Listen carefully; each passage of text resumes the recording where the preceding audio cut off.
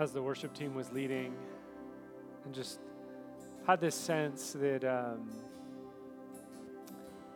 God is wanting us in this moment just to imagine.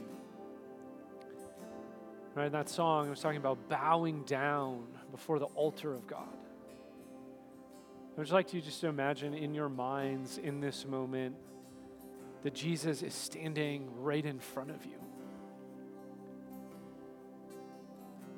Right, we've had fires, and we have COVID, and we have unemployment. We have all these things swirling around in our minds. What is your posture before Jesus as he stands in front of you this morning? Do you find yourself falling on your face in worship of him? Or do you find yourself kind of leaning back a little bit?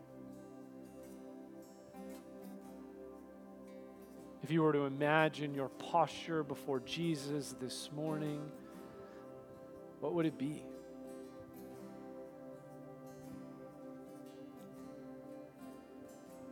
God, in this moment, we ask that you would soften our hearts.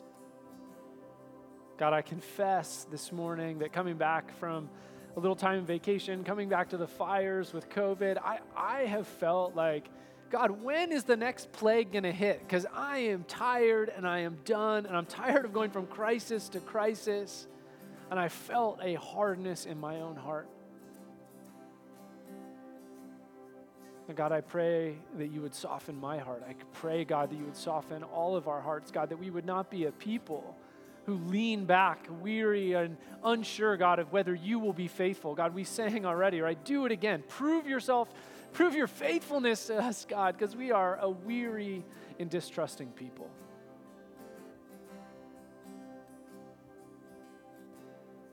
God, as we come into your presence this morning, soften our hearts. God, woo us again because we are broken. God, reveal yourself to us that we may know you again and afresh this morning. May your Spirit fall upon us. God, wherever we are, in the living room, in the bedroom, watching on a TV, a phone, or a computer, God, would you come show up by the power of your Holy Spirit? Come and show up that we may know that you are God. God, would you dethrone our fears, dethrone our anxiety, God, dethrone whatever treadmill we are on, God, that we may know you today, that you are the God of the impossible. You are the God who shows up. You are the God who wants to sit with us when we weep and we are beat up and we are broken and we just need, God, you to be present. Come, Holy Spirit, this morning. Come, Lord Jesus. Stir in our hearts, stir in our minds, stir in our families. Come, Holy Spirit. In the powerful and the beautiful name of Jesus, we pray this morning. To him be all the glory forever and ever. Amen. Amen. Now, if we haven't met, my name is Tony. I am so glad to be here with you. I have the privilege of serving on staff here at Wellspring. Now, one of the awesome things about this morning is we are going to do a joint service with Christian Memorial Tabernacle. So they've been meeting in our church for about the last 18 months. They've been doing services in the afternoon, and then when COVID struck, right, they've been kind of having a hard time figuring out how to gather on Sunday mornings in this place. So we started gathering with their pastors and some of their elders and had this awesome time. And then they said, why don't we do a joint service? And we're like, that is an awesome idea. So that's what we're doing this morning. Unfortunately, some of their key worship folks actually got bronchitis and were sick. So they were not able to join our Wellspring worship team this morning. Maybe next time. But we have the pleasure of having Pastor Gaskins and Elder Sims from Christian Memorial Tabernacle. I'm going to do a short teaching, and then Pastor Gaskins will sort of dive in, add even more to what I'm saying, just give awesome depth and insight and application. And then Elder Sims will pray us into our second worship set.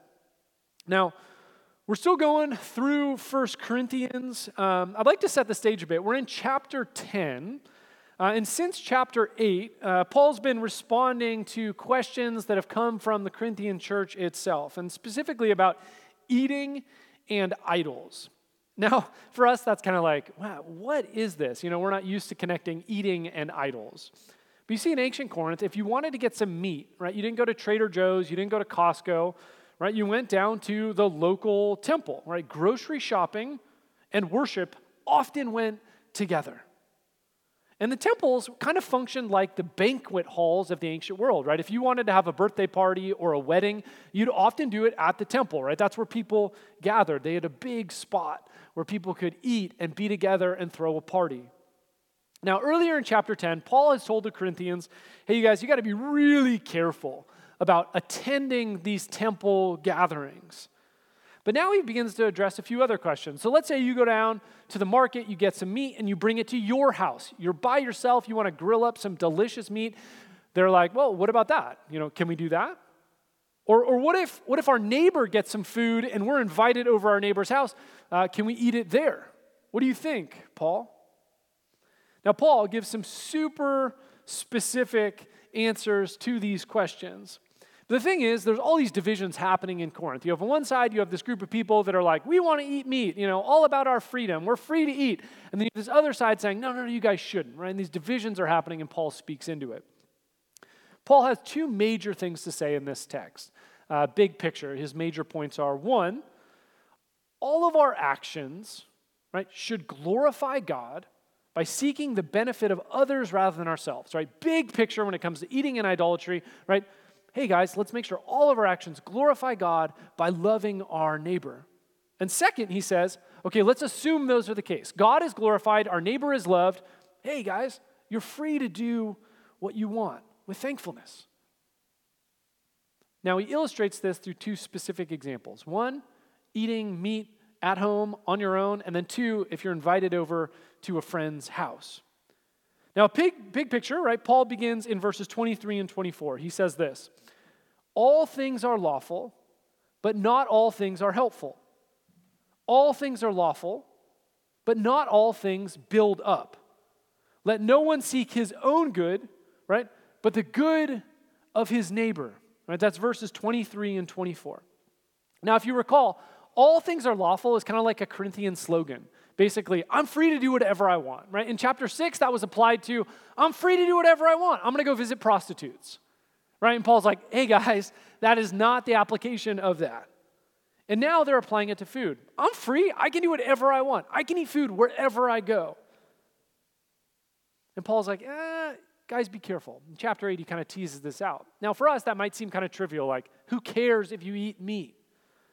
But I think if we enter into the mindset and the perspective, the everyday life of an average Corinthian, we might start to see why this might make a difference. So in chapter 8, Paul says that people are actually losing their faith over meat eating and idols and temples. Now to appreciate this, right, let's go back to the first century and sort of enter into their mindset. Right, so for your whole life, let's say you and your family, whenever someone got sick, right, you went to the temple of Asclepius, right, the god of medicine. You went there and you lit a candle or whatever in order to pray for that relative. You watched your grandparents do it. You watched your parents do it. Right, and then you meet this guy named Paul and you encounter the person of Jesus and you realize, oh, there's only one God. Right, you start worshiping Jesus. You're no longer going to these temples. You're no longer praying to these other gods. But then there's someone in the church who's like, hey, I'm going to go to this party at the temple of Asclepius. Come on, let's go. It's going to be a super good feast. You'll make some business connections. Come on. And you're like, no, I can't go. But then, they pressure and they pressure, so you go.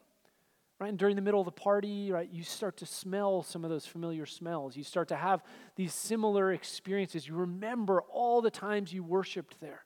So in the middle of the party, maybe you sneak out and you pray to that God for a minute. Right? And then you kind of get into the feel of it. So then you think, well, I also want love in my life, so I'm going to pray to the God of Aphrodite. Right? And I want my business to succeed, so now I'm going to go to the place where Hermes, where people pray to the god Hermes, right? Because I want my business to succeed. And then all of a sudden, within a few weeks or months, this person is no longer attending church. Now they're attending all these other little spaces, worshiping all these other Greek gods for every other niche and nuance of their life.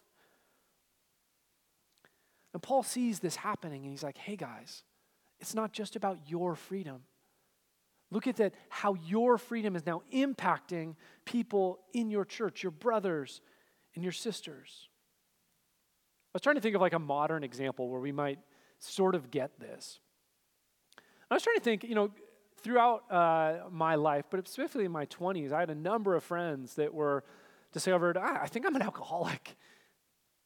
And I remember there were so many times where like I would base my decisions on whether or not there was going to be alcohol at an event or whether I would have a glass of wine or not.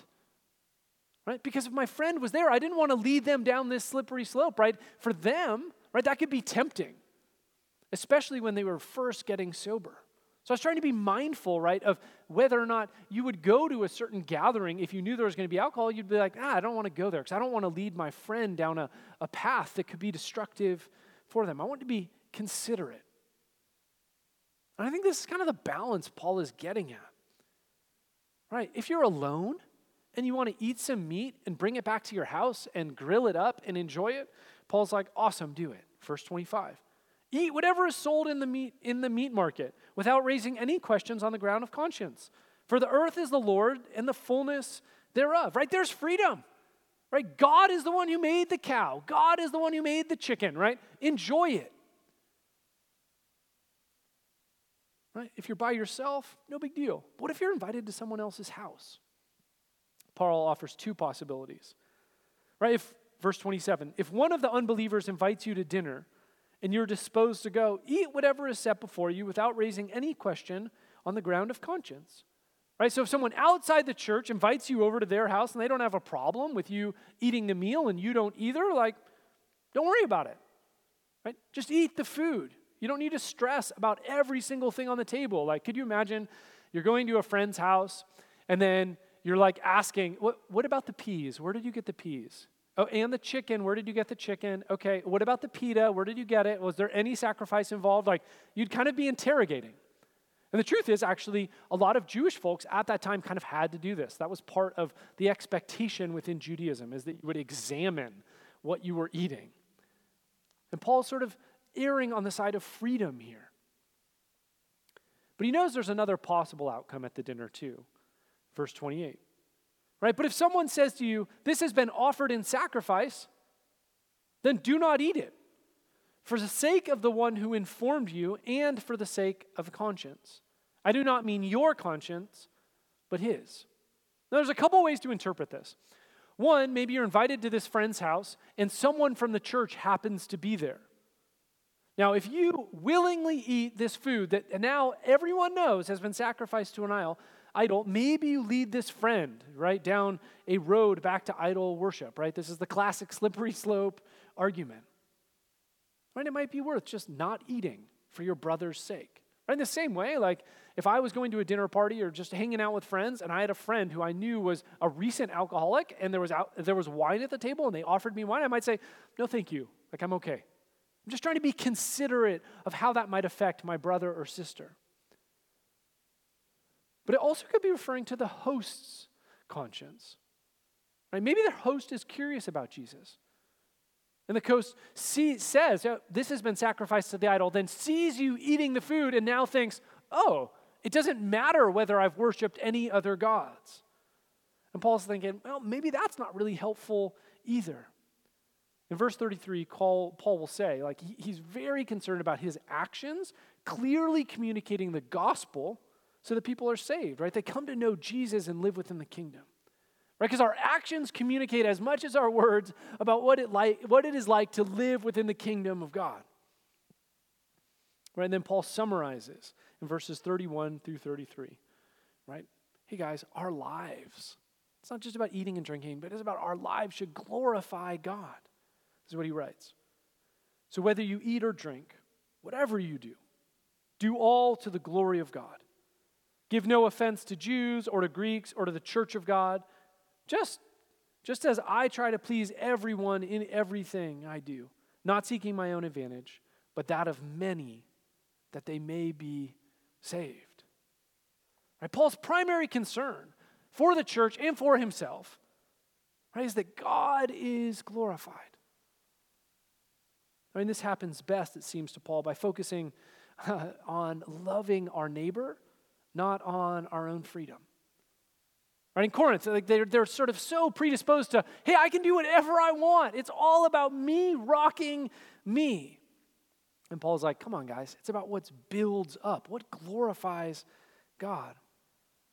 And the truth is, right, Paul lived with them for 18 months. They watched him navigate this balance between freedom, right, and glorifying God, loving one's neighbor. So Paul ends with this exhortation in 11:1, says, be imitators of me as I am of Christ. Right? Paul learned from Jesus, and what did Jesus do? He served others. He died for others, that they might know the Father. Right? And Paul takes Jesus as his cue. While the Corinthians are so concerned about their freedom, they're so concerned about whether they get to do what they want, whether they get denied anything, Paul's like, hey, it's not about you. It's actually about God being lifted up and glorified. And that happens best when we love our neighbor.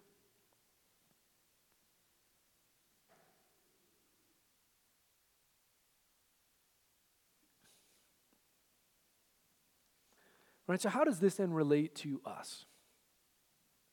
How do we take this, mail, this letter sent in the mail 2,000 years ago and now trying to apply it into our modern lives?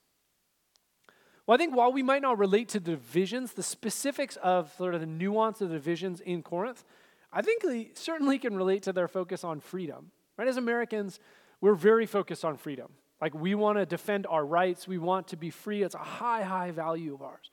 We also value authentic expression. Like, I want to be me. You do you is like a major mantra of our moment. Like, this is who I am. Right? We don't like being limited by others.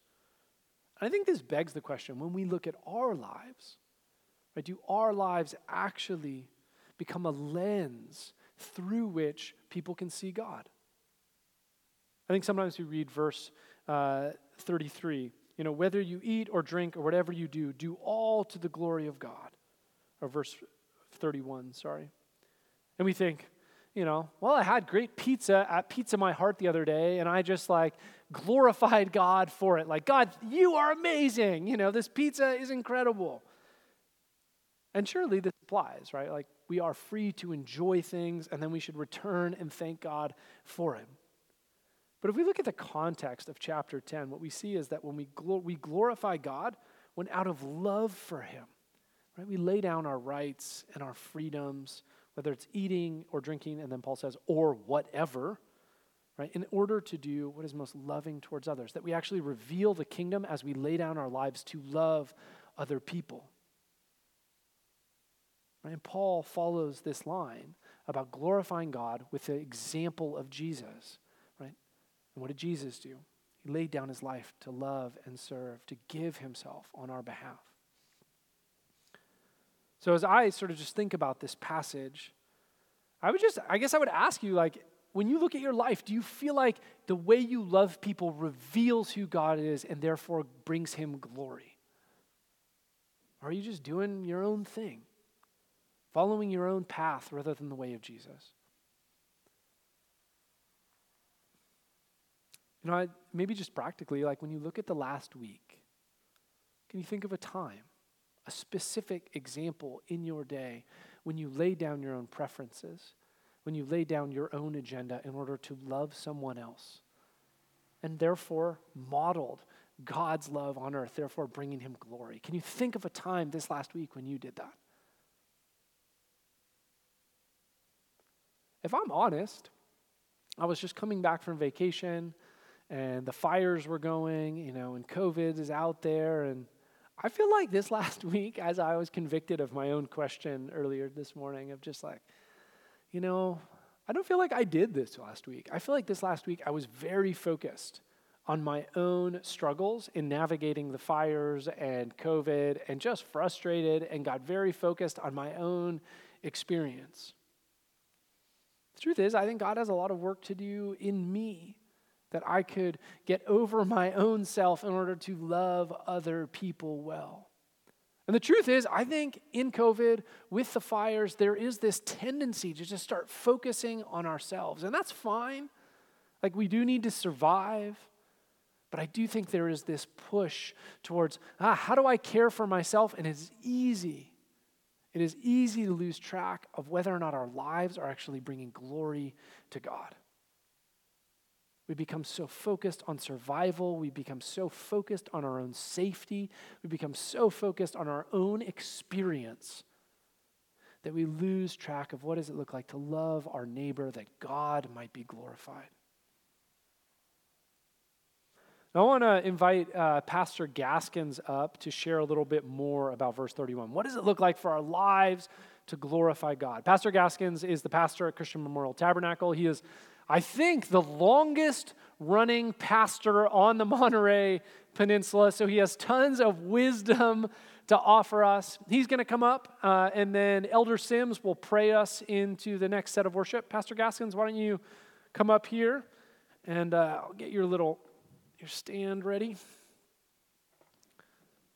There you go. Thanks, man. Excited to hear from you.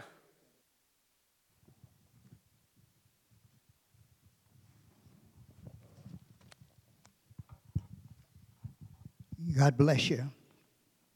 And we give honor to God today and to those of who are here, and especially to pastor of this church.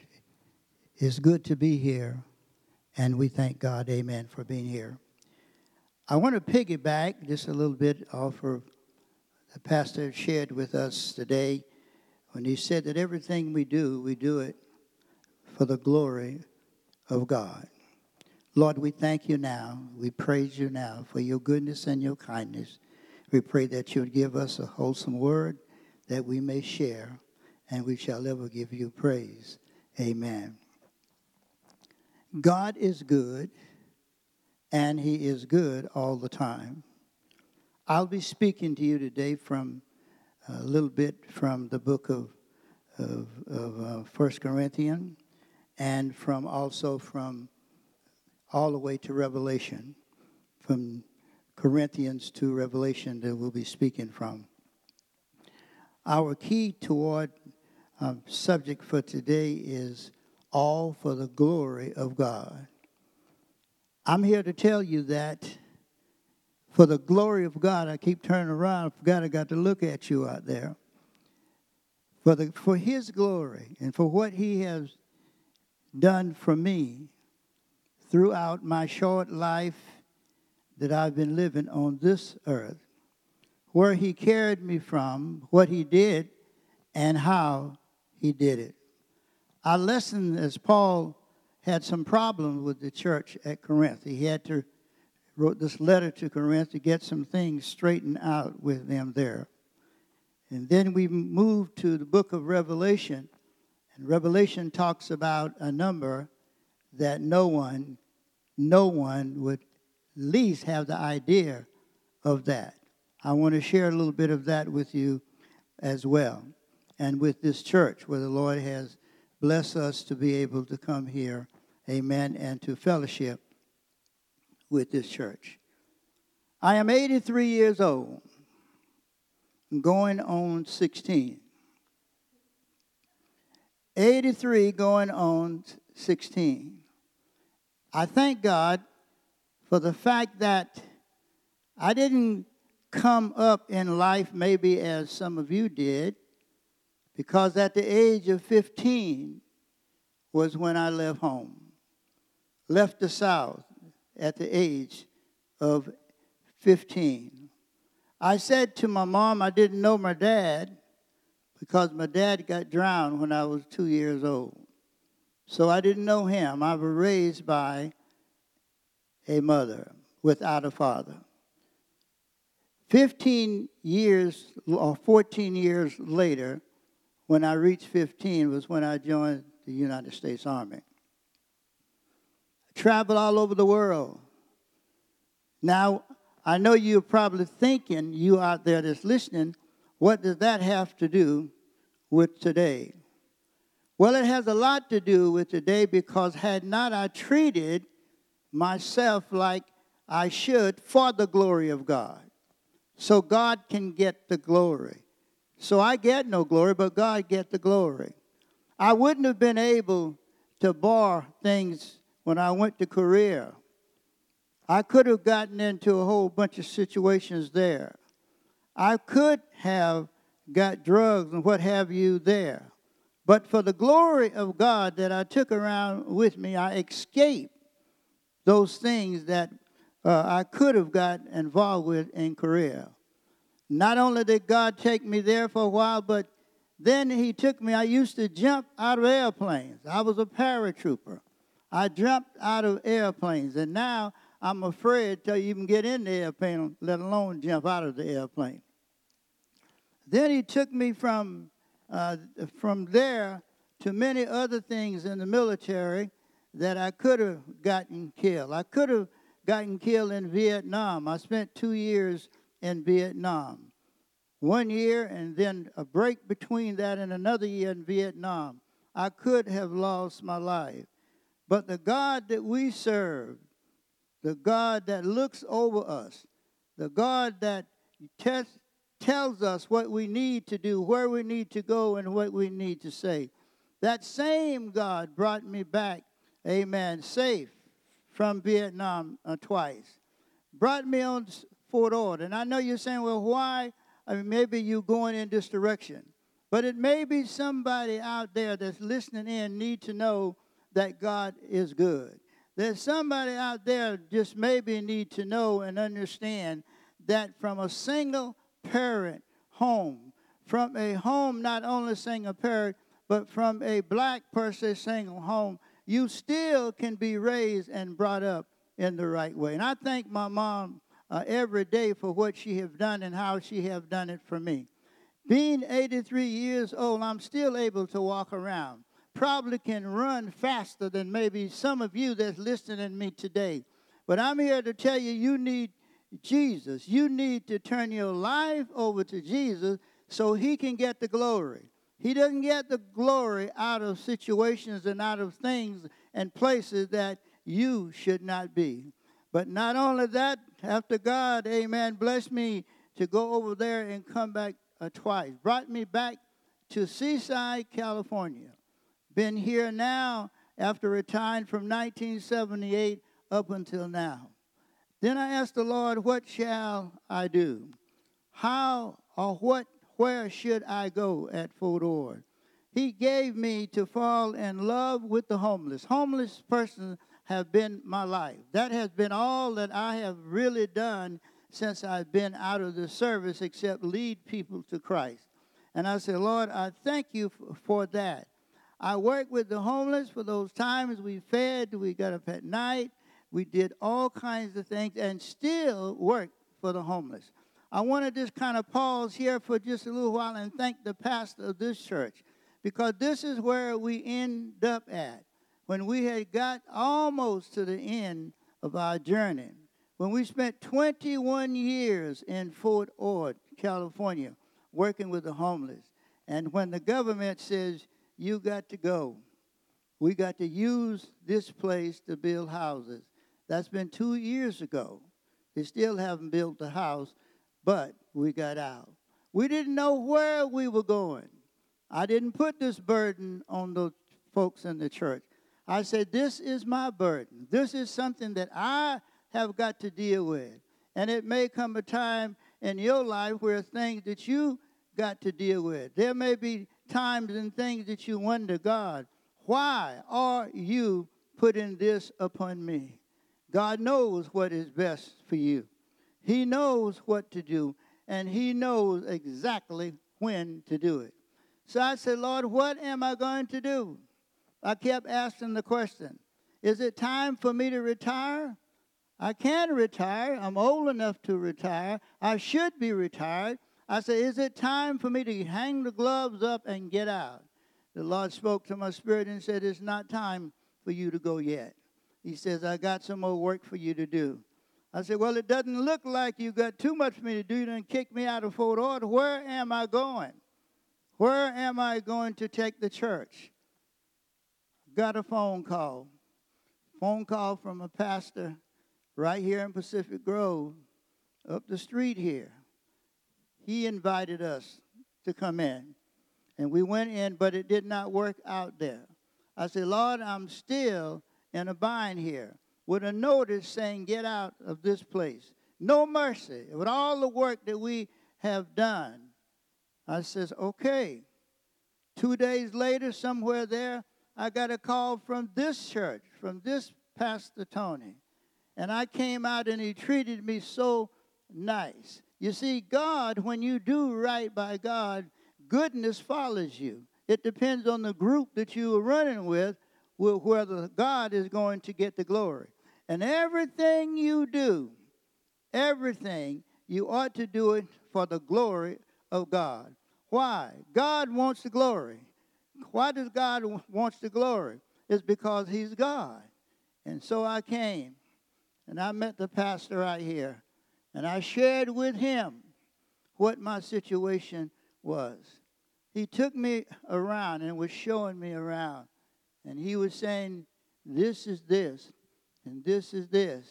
And I'm saying to myself, Lord, I don't know how I'm going to deal with this. We don't have no $5,000 to pay somebody to stay. What are we going to do? But making that long story short, this pastor here, this congregation here invited us in. I want you to know that a part of this message this morning was from Corinthians, and the second part was in Revelation. And the Revelation was there. John went there during this time, and God spoke to him and showed him some things, showed him some people, how many was dressed in white, and so forth. And what God is saying to this church, you that wherever you are, if you're close here or where you are, you need to run here, because God is getting ready to do great things for this church. There's going to be a number that's coming that nobody can realize is what is going on. They're going to come from the east. They're going to come from the west. They're going to come from south and north. They're going to be all different colors is going to be in this church. You come here in 6 months from now, and I know you're saying, well, why you say 6 months? Is because of the fact with this virus that's going around. Is it going to be 6 months? But I'm going to prophesy here. In 6 months, you start watching God do things. You're not going to have room and order to put the people. And I heard the pastor of here, this church, said that he was going to go to 2 service, 3 service, or whatever the Lord said, but he's going to have to probably go for more than that. We may end up building a balcony in here to put the people. It's because this is the time. This is your season. God sent Pastor Tony here for this purpose. Every church on this peninsula is not doing this. And I believe that that virus is going around, that God is saying that we need to come together. That is one Lord, that is one faith, and that is one baptism. So I hope and pray that you will take note of what was said in here today. Because if you got any questions, all you have to do is notify this church, and they will take it from there. God bless you. God smile upon you, and God be gracious unto you. And I'm going to keep running until the end come. I close with this. God works in mysterious ways. God works in different ways. And I'm getting ready to introduce a brother that's going to come up and say the prayer. But God does things that you don't even realize he's doing. Just about 4 months ago, God took my wife from me. And I know it hurt so bad, but I don't believe that she could handle it, the situation, the thing that's going on now. So God bless you. At this time, it seems like I always call on this young man to do the prayer because he is a prayer warrior. God gives us different gifts to do different things, and God has gifted him to pray. So we're going to ask Elder Sims, will he come now?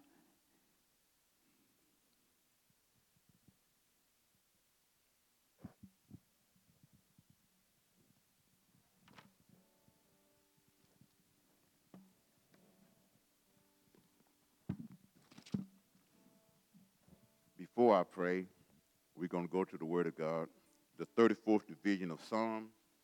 It says, I will bless the Lord at all times. His praise shall continually be in my mouth. My soul shall make a boast in the Lord. The humble shall hear thereof and be glad. O magnify the Lord with me, and let us exalt his name together. I sought the Lord, and he heard me and delivered me from all my fears. May the Lord add a blessing to the reading and the hearing of his word. Most holy and most precious God, we thank you this morning for how you have blessed us with your word. Lord, I ask you in the name of Jesus, bless us and keep us, Lord, in the center of thy will. Lord, we thank you for all these your people that pressed their way out to the house of prayer on today. Lord, I ask you in the name of Jesus, bless them in a special way, Lord, in the name of Jesus. Lord, you've been good to us all the week long. You stayed the hand of death. Thank you for it right now. Thank you, thank you, thank you. Lord, you woke us up in our right mind. Thank you for it now. Lord, with everything that's going on in the world, Lord, you are yet in control. Lord, I ask you in the name of Jesus to bind that COVID everywhere, all around the world. Bind it now, Lord, in the name of Jesus. Let your people know that you are yet in control.